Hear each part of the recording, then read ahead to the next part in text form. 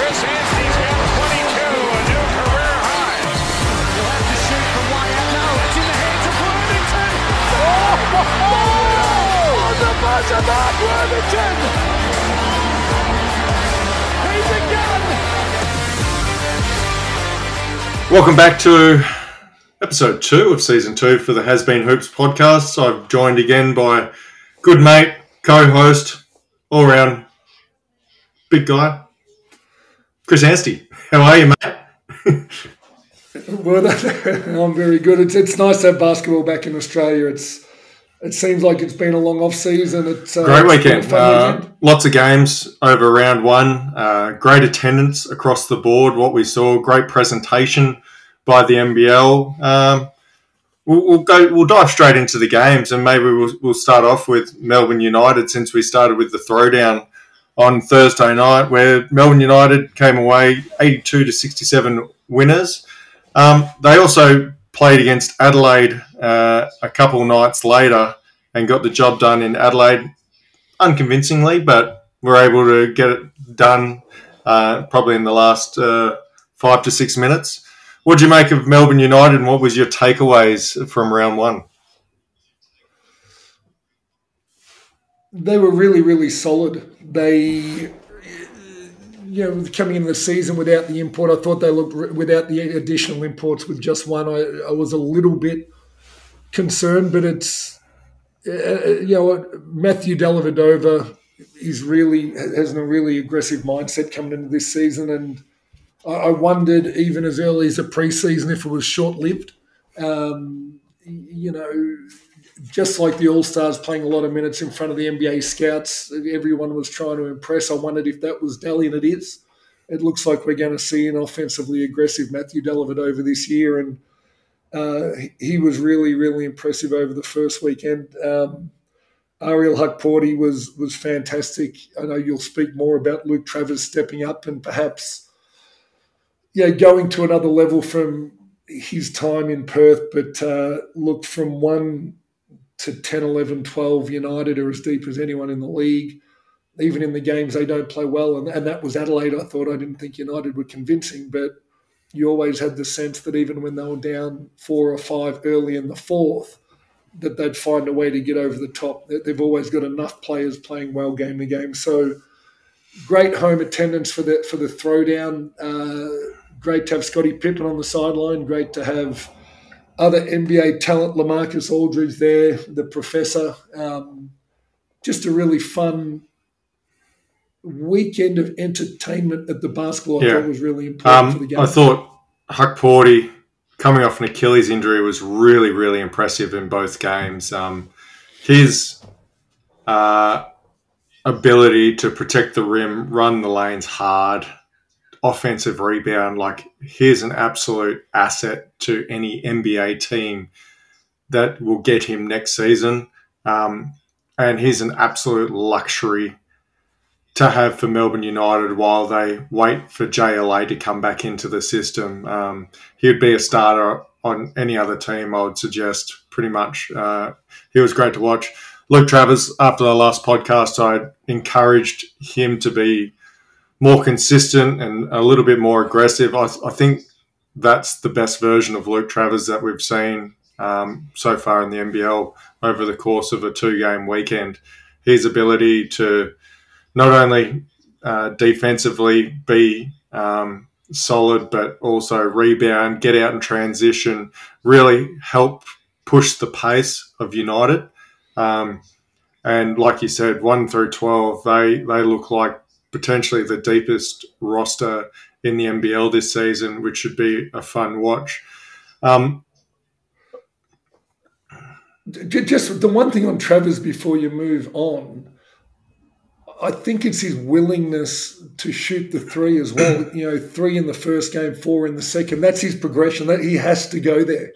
And he made 1 of 7 for the weekend. But I don't care. That's going to open up his entire game, and clearly he's been given a green light, which I love.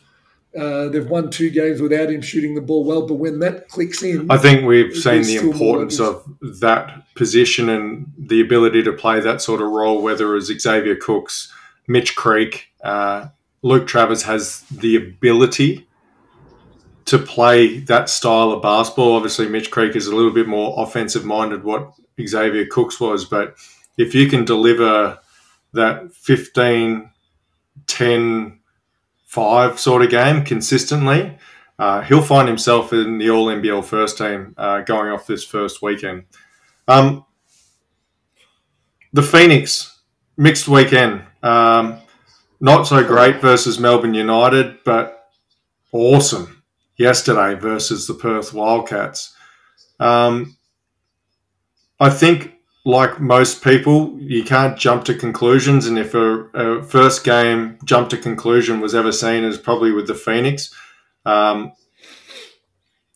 Did the second game versus the Phoenix say more about what the Phoenix have to offer, or did it tell you more about what the Perth Wildcats are, in your mind? Before we get to Perth, the first weekend for the Southeast Melbourne Phoenix reiterated to me the greatest concern I have for the Phoenix. And we've spoken about this so many times on this podcast, is that they can't get a team on the floor. Their high performance program needs to remember that half of that title is performance. They need to get their players on the floor. Now, Gary Brown was clearly close enough to play game 2 days after game 1, but they didn't allow him to play game 1. In a league that is so tough and so tight, you mentioned United winning a game or winning both games early days. A loss against Melbourne, a team that's going to be challenging for a playoff spot's critical, and the Phoenix just need to find a way to get their entire roster on the floor for the entire season. Their record over Simon Mitchell's tenure as head coach was incredibly positive when their team was available. Unfortunately, they had more soft tissue injuries than any other team in the NBL. So I hope for Mike Kelly's sake, I hope for our mate Sam McKinnon's sake, who are now in charge of the coaching at the Phoenix, that they are given permission by the high performance team to allow their best players to play, because if their players are held back, even for 1 or 2 games here and there, that could be the difference between them making the playoffs and not. So what does it say about the Phoenix? Yeah, they've put together a roster that can score. Mitch Creek's going to do Mitch Creek things. I think he's still easing his way into the season. Tyler Cook is going to become even more consistent across entire 40-minute games, but when he's going, is a really tough defensive assignment on the elbows and the blocks. In the absence of Gary Brown, I really like Ben Ayres' first weekend. But as I say, the Phoenix, he's come in essentially for Kyle Adnam, fan favourite at the Phoenix, but they need to ensure they get point production from the guys who are paid to produce points. I think they can compete, but I think they're going to be inconsistent. You look at game 1, 6 points from Mitch Creek, 12 from Cook, 14 from Cummings, and you had 17 from Ben Ayre. Not enough for game 1. Conversely, you look at game 2 and the production that they got across the board. Mitch Creek with 23, Cummings with 18, Cook with 23 and 10. Like, those three need to consistently do their work. Ben Ayre, as you said, was solid. Craig Moller made some big plays in that Perth game last night defensively. Took the 2 charges, blocked Sarr at the rim, I believe it was as well. Him, Matt Kenyon, those two have got a role to play within this team, a team that has struggled with their defensive identity a lot since the start.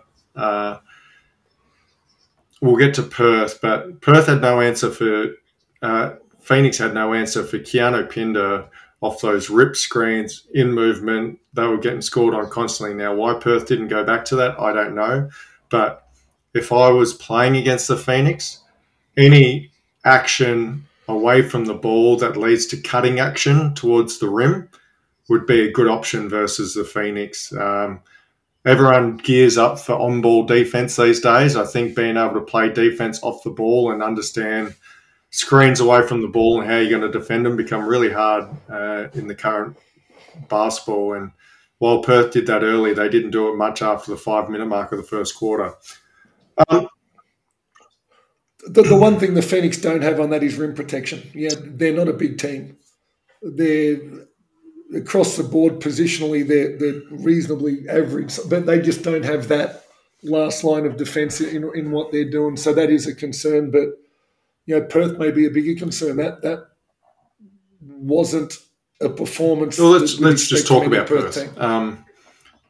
They split the weekend. They win by 6 points at home versus a jack jumper team that we've just come to expect. We're always going to be in for the fight.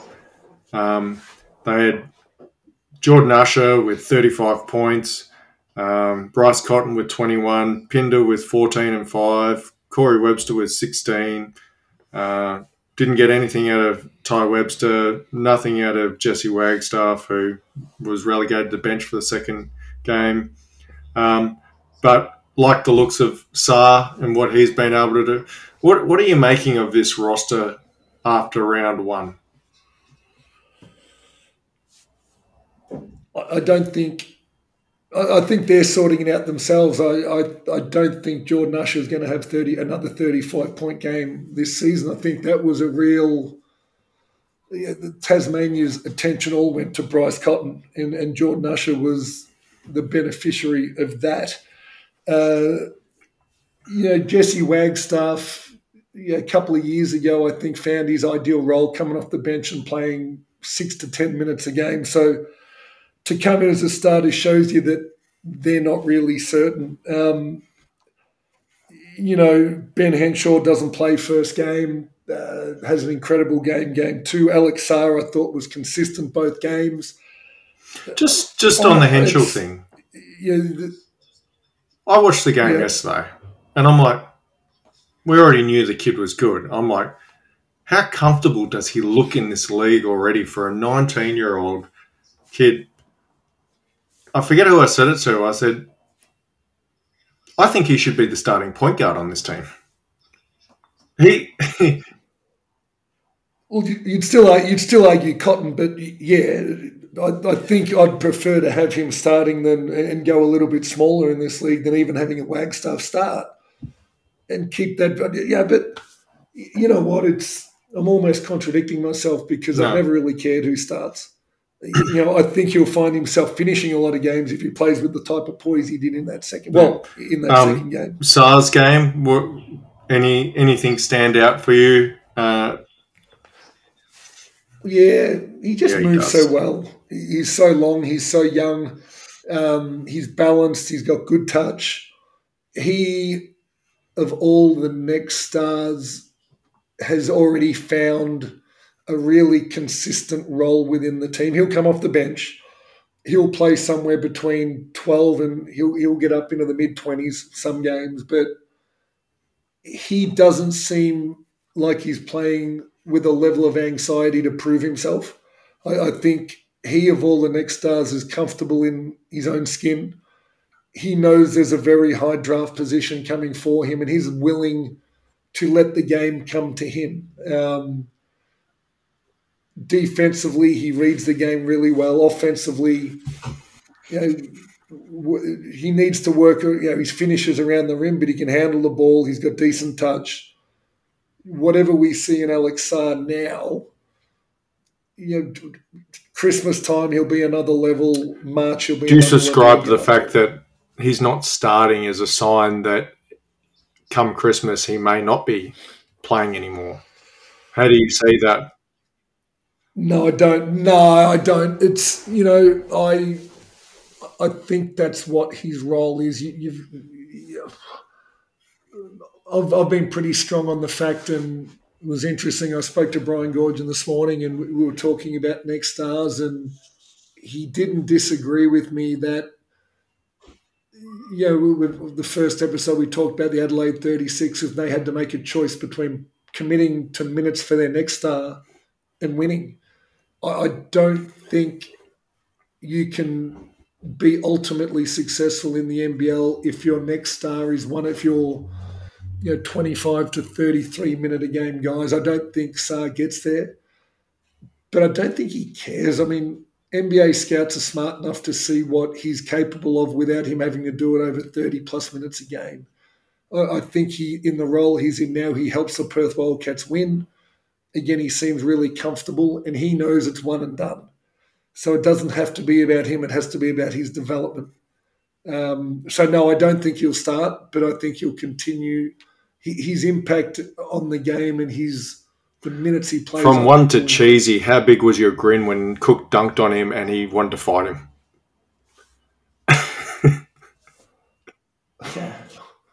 I mean, good on you, mate. You dunked on a 19-year-old. Yeah, but not so much about Cook, but Sarr's response to that. Like I liked it too. I liked it. I liked it. I liked Sarr's response. And the thing was, the best shot blockers in the world get dunked on most often because they're there challenging.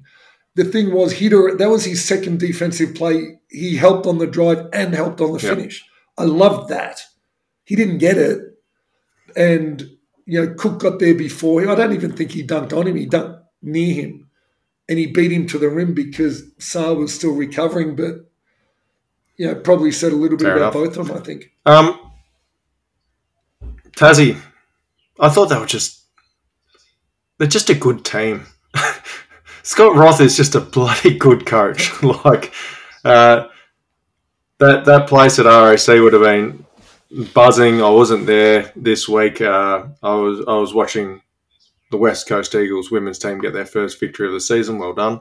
But I'll be there this Friday to watch them against Adelaide. But I watched the replay of this Tasmanian team and I just like their grit. I like everything about the Jack Jumpers and what they're able to do. They're never going to have the most talent on the court. But, geez, if you don't bring your own game as far as hustle and the one percenters, Tassie punish you. I can't rave about Scott Roth enough as a coach. I agree. I don't think they're often going to out-talent teams, but they're going to be in every single basketball game. Just look at their spread of scorers, for example. What? Drimick, their starters. Drimick, 11, McVeigh, 22, Doyle, 18, Marcus Lee, 9 and 9, Crawford, 13, and then off the bench they had Majuk Deng with 11 points in 10 minutes. That's what you preach as a coach about sharing the workload. I think they're going to be right around the mark again. I agree. And Jordan Crawford was the one for me. I watched him in the Blitz and I wasn't sure. In watching him before he got here and up there, he had a tendency to over-dribble, but I thought he was good. I thought Marcus Lee, you could tell he had an interrupted preseason and that 9 and 9 came in 23 minutes. I think he's a 15 and 10 guy for that team over the duration of the season, and they just work hard. They're a hard-working team, and certainly I don't have anything negative to say about their first game of the season. I look forward to this weekend. Just out of that game, really for the people that love a plus-minus, and I don't mind it, sometimes it can tell a story and sometimes it doesn't, but all 5 of their starters, +9, +3, +1, +3, +10. It was the bench play where the change in the game was for the Jack Jumpers. Moving over to the Brisbane Bullets in the first game in the new era in Brisbane. Slow start. I think it was... Well, we saw that across the round, Chris, with a lot of teams. 10-0 starts. This one was a 15... Doesn't make 15-0 start for Adelaide, and I think everyone was going, "Oh, maybe we're a bit too harsh on Adelaide, and maybe we've given Brisbane a bit too many props." But Brisbane fought their way back, end up running over them by 15 points as well. I've got one big thought from the game, but I'll let you divulge on your thoughts first with the Brisbane Bullets. Okay, let's stick to Brisbane. I thought Aaron Baines was rock solid. He was the guy that got the scoreboard ticking over eventually. His physical presence on the game wasn't reflected in the box score, but I thought was really significant. I still really like Terrell Harrison, and I know I'm focusing on the bigs right now, but I thought his rim protection was great. His 20-odd minutes were fantastic. When it really mattered, I thought Nathan Sobey was fantastic. Chris Smith's going to I'll tell you what, he can shoot it. Yep. It is Chris, isn't it? It's. I just thought he's going to have some really, really amazing 2 and 3 minute stretches as this thing goes, and he's going to have to be really, really closely guarded. And a guy like him can only be beneficial for Sobey, for Baines, for DJ Mitchell. I thought Sam McDaniel had a really, really solid game. He got on the rim. He was a big part of them clawing back that deficit in the first half, and it seems to me early days that he's taken a step as well. And what I did like was Justin Schuler in his very, very first game as head coach in the NBL when it started bad. Benched his starters and went straight to his bench, and you got Matt Johns playing minutes in the first quarter. You got Isaac White in there with him. You got Terrell Harrison, Mitch Norton. He went with guys. He needed to change up. There's a lot of coaches who would have rolled with their starters to peg it back. I thought he coached courageously. I thought he was poised all the way through, and I thought it was a good win for Brisbane again in another sellout. I thought Sam McDaniel was awesome, really good. You can see why he was such a pivotal piece for Melbourne United in the championship season. Why he's been a big piece when healthy on the court for Tasmania for the last couple of seasons, and just plays his role without needing anything, which you love as a player. 13 and 11 in 24 minutes for him. Smith, he's got a body like Lamar Patterson, a much better shooter. But come on, in much better shape. He's a much better shooter. He's in much. I think he looks very similar to when Lamar first came out here, not current Lamar. But he looks a lot similar. But if unreal shooter, I like the pace that they played at. The interesting one was Rocco. Like a lot of hype going into this game about Rocco. A lot of hype from the NBL about Rocco. I thought he would have played more than 28 seconds. You know what? But every coach preaches whether you get 1 minute or 20 minutes, you absolutely make the most of it. 2 points. He had 2 rebounds. He had a dunk. He had a block shot. All of that in 28. He had super coach. He had 7 super coach points in 28 seconds. Good on the kid.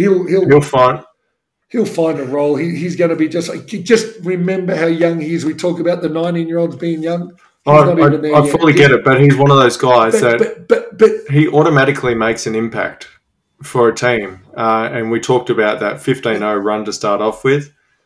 Like I thought, anyway, there's a reason I'm not a coach, but I think with someone with that sort of talent and ability, you can find more than 28 seconds for him, and I'm sure he will going forward. Yeah. And I'm sure they will, yeah. The Adelaide 36ers,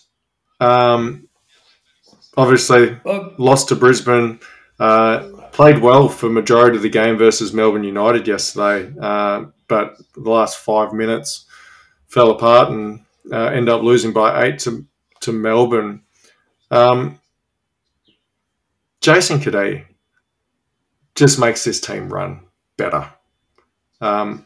He's a wily vet now. I really liked what he brought to the table yesterday in that game against Melbourne United. I thought he was super impressive. 18 points, 2 rebounds, 6 assists in 27 minutes. He also had 2 steals in that as well. Humphries needs to be healthy for them. He played well in the first game against Brisbane. Not as many opportunities in the second game.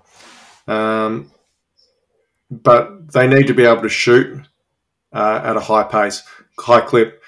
The one point I will make is people are putting a lot of stock into Kieran Galloway. Obviously, the Galloways are both touted to have big seasons. I think he will become increasingly harder to play because he's a lack of ability to play defense. I didn't see, so you can fill me in if this translates. I didn't see as much of the United game as I did Brisbane, but I saw most of the Brisbane game. And the first thing that stood out to me was, keep in mind, there's a lot of pressure on NBL coaches to play next stars because that's what the league's promoting to the NBA.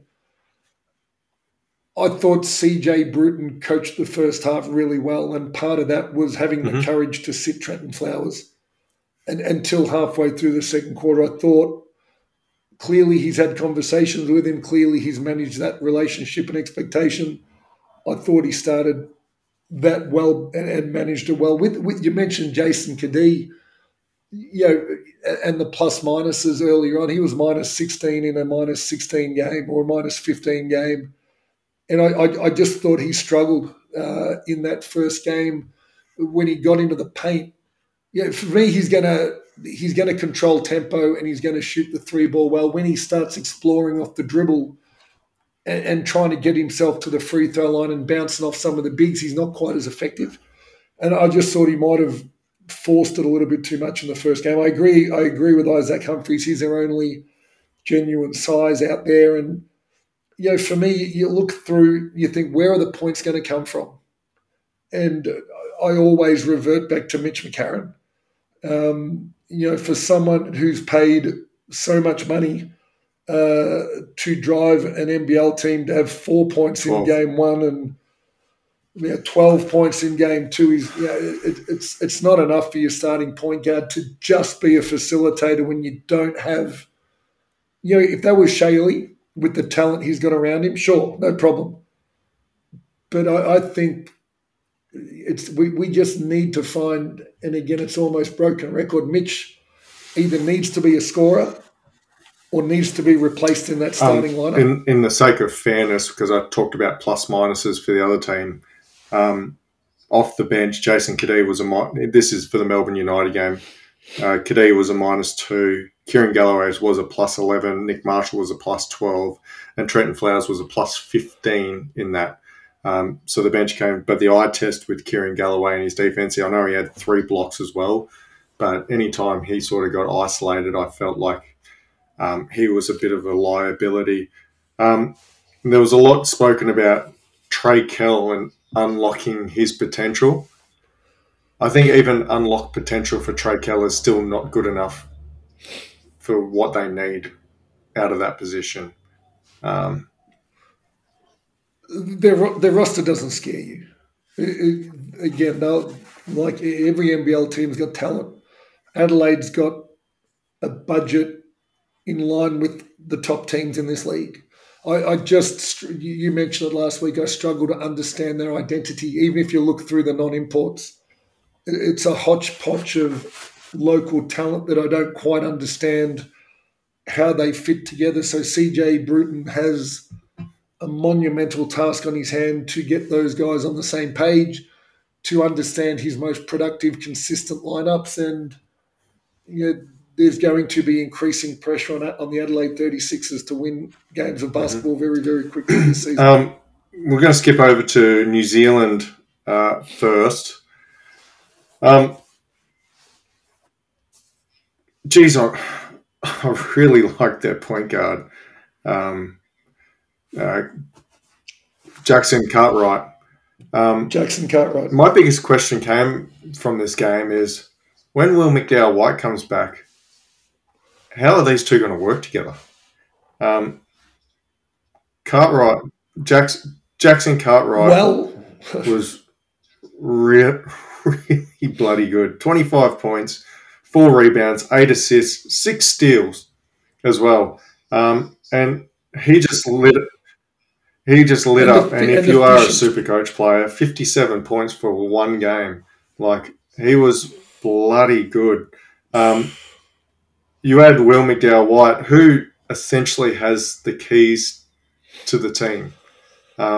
Is it going to be Jackson Cartwright? Is it going to be Will McDowell-White? I think Will McDowell-White, if healthy, has the potential to be a first-team All-NBL player this year.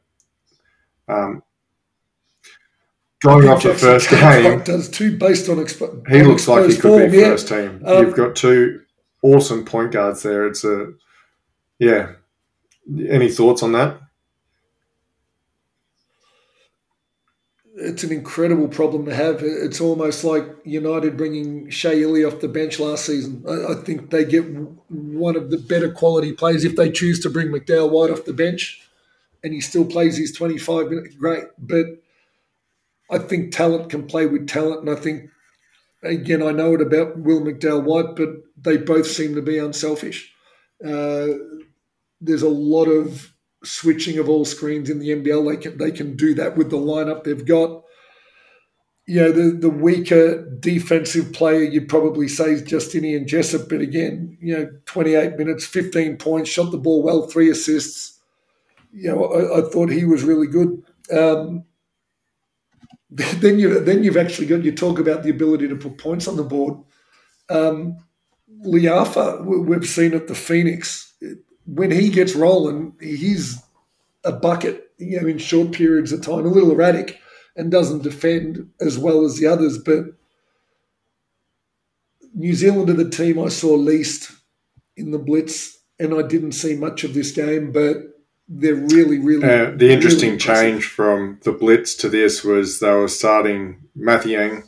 They didn't start him in this game. They went with Cheatham in the 5 spot instead and went with Delaney, Abercrombie, Jessup, and Jackson Cartwright. Now, they've still got that next star to add to this list. They still have Will McDowell to add to it. We talked about Scott Roth being a really good coach. Modi Mayor is a really good coach too. And I didn't see either of them coming. I'd had Scott Roth at the Dallas Mavericks, and I think a lot of people were surprised by his appointment, myself included, but has overachieved. He hasn't overachieved. He's got the most out of his group every year he's been here. And Modi Mayor, I thought, was a package deal with their last head coach. So what he's been able to demonstrate, I agree with you. I'm always happy to say I was wrong on that. I didn't see that one coming, and agree. He's been really impressive. Clearly, New Zealand for me are going to be a top 6 team again. They played against the Cairns Taipans. We didn't get to see Taron Armstrong. We didn't get McCall. We didn't get the other import. What was wrong with Taron Armstrong? Was a game time decision. So Supercoach tells me. What I did see from this team is their new big Menenga, absolute fine for Adam Ford. He's another quality big. And a lot of pressure goes on to I think he alleviates some pressure off Wardenberg. And if they can share the responsibility while adding back those other 3 pieces, the Taipans are going to be okay because, like the Jack Jumpers, they just play hard and they have a bit of fun doing it. I really like watching the Taipans play. I thought Bukwal looked a little rusty. He hasn't played a whole lot this off-season, and you could tell, but he'll get better as it went through. I thought Patrick Miller played a good game. He was solid. 15, 5, and 6. So did I, and I didn't rate him highly out of the good. box. They got good minutes. I still struggle to see how he fits that group once Taron Armstrong's back and once mental blank. McCall is back. But I agree, they were really short-handed. And when you're missing two high-caliber guards, that hurts a lot when you don't quite have that same caliber going around. So, the fact that Lat may end starting for them and, you're really shallow on the bench and you're asking some young kids to play big roles. Bobby Clinton remains impressive to me. I just think he's, outside of Alexander Sarr, he's as impressive as any All-Star I've seen here this year so far. Not all. Shout out to Gak as well for that dunk, which was awesome. I look at the current NBL and I just go, shit, they're a lot more athletic than when we were running around, Chris. The way that some of these imports are getting up and some of these local kids, that dunk by Gak was unreal. I think Clipman just finding his feet, he'll be fine. He'll find his way. But the Taipans, when they get those three bodies back, they become fairly deep in talent. And like I said, they're just going to be a fun watch all season. The Freeway Series, Illawarra and Sydney. I thought Illawarra were plucky, to say the best. My one takeaway from this game was both these teams play at an unreal pace. This was, if you want to go pace-wise, there's a lot of shots. This best resembled what an NBA pace game looked like. There was free-flowing, up and back, a lot of threes, a lot of on the rim, not much time. It reminded me of the old Paul Westhead 7-second offense. Like, there was shots going up very, very quickly in this one. Sydney get the chocolates in it. Jalen Adams, good. Jalen Galloway, good. Geordie Hunter, good. Kawhi, outstanding coming off the bench. Just contributors everywhere.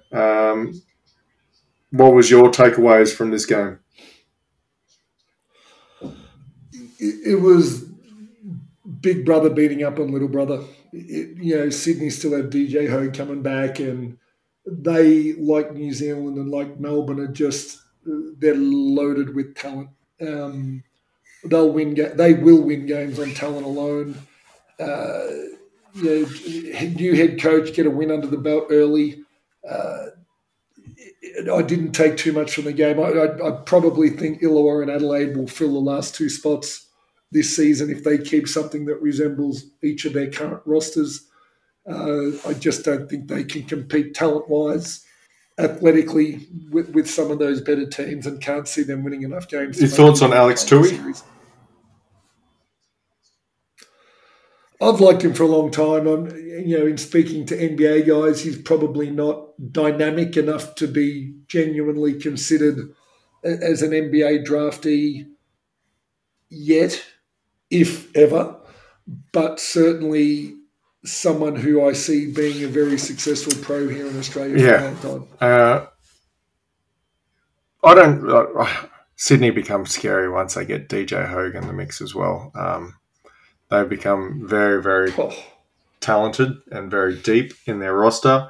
Look, my two takeaways is Melbourne and Sydney are clearly the best two teams depth-wise currently.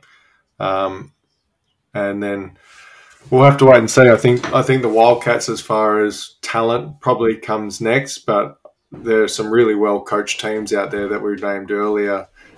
New Zealand probably be in that basket as well, right next to Perth as far as talent goes. We're going to jump over to the NBA. There's been some big trades done in the last couple of days. I mean, the biggest one, first off, would be that Dame Lillard is now out of Portland and he is with the Milwaukee Bucks. A lot was made about Miami making a deal and what's happened. But how do you like this Dame Lillard-Giannis combination, and what do you think this means for them going forward? I think they got better.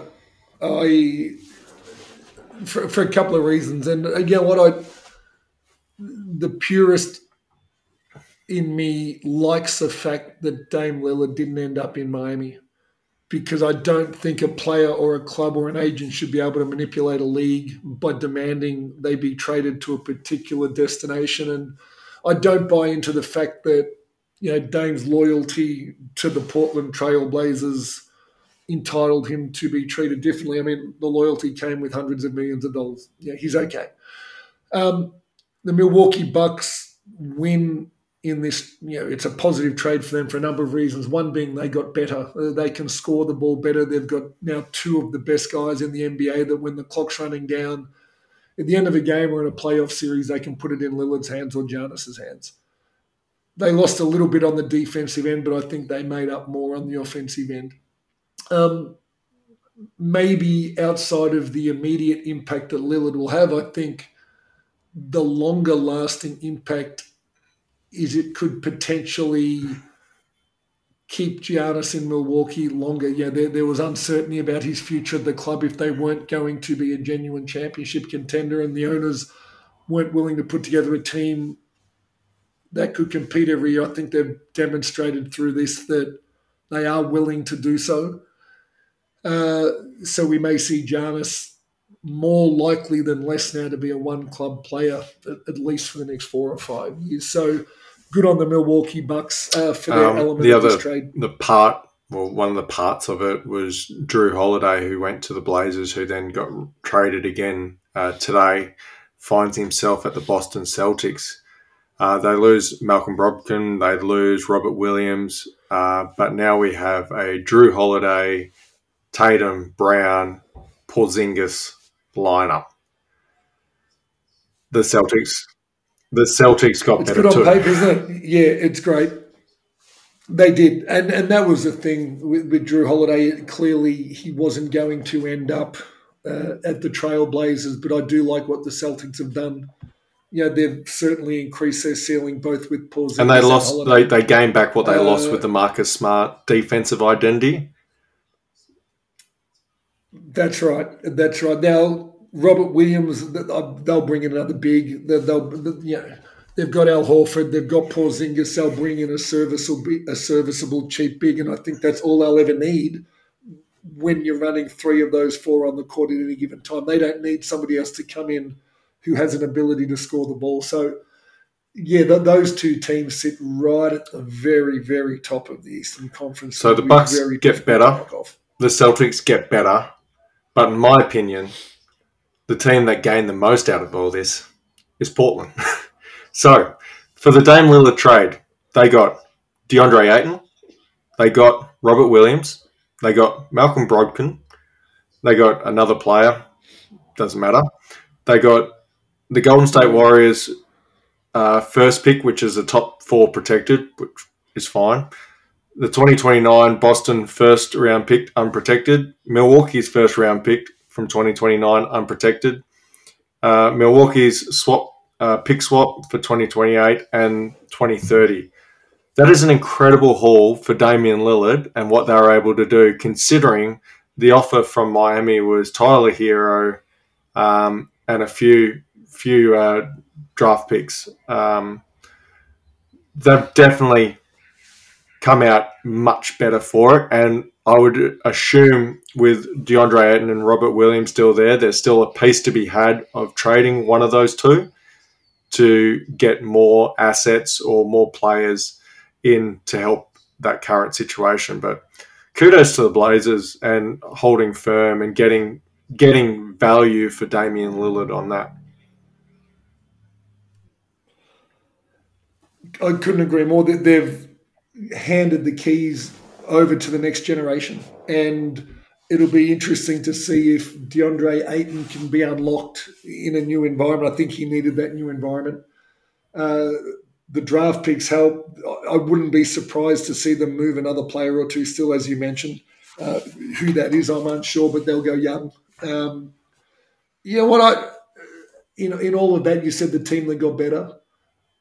I still think the Phoenix Suns got better in an addition by subtraction kind of way. I know they didn't get better talent-wise. I know they didn't do much to change their salary cap, but they've eliminated somebody who didn't want to be there, was cause for distraction, and was youthful enough in a team that doesn't require youth to be successful now. So they've brought in another veteran. They've brought in some bench depth. They don't need a fourth guy to be a scorer. They're going to score all the points they need with their big three. It's one of those really, really rare situations where, as we go through it in my mind, all four teams, I think, did very well out of this block of trades. I agree. I'm going to finish off closer to home again.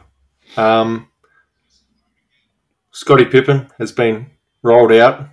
And I'm just going to speak on what the NBL's doing currently and what Larry Kesselman in particular has been able to do. Now, the thought of getting someone who could trot out NBL merchandise at an AFL Grand Final, an NRL Grand Final in the same weekend would have been unheard of and probably laughable 10 years ago. They brought Scottie Pippen out. Obviously, they made a big fuss. If you didn't see on the telecast, just skip every 5 seconds and you should be able to see that Scottie Pippen was at the game. They had LaMarcus Aldridge, as you said, the professor. It became a bit of a spectacle, but this was a big one. Like we don't always get these types of superstars to promote our game, and what the NBL was able to do this weekend with an opening weekend, have huge crowds across the board, promote the NBL through an AFL channel, through an NRL channel. Kudos to the NBL and what they were able to do. I thought that was big time for the NBL. I couldn't agree more. Again, we continue to take steps to be recognisable globally.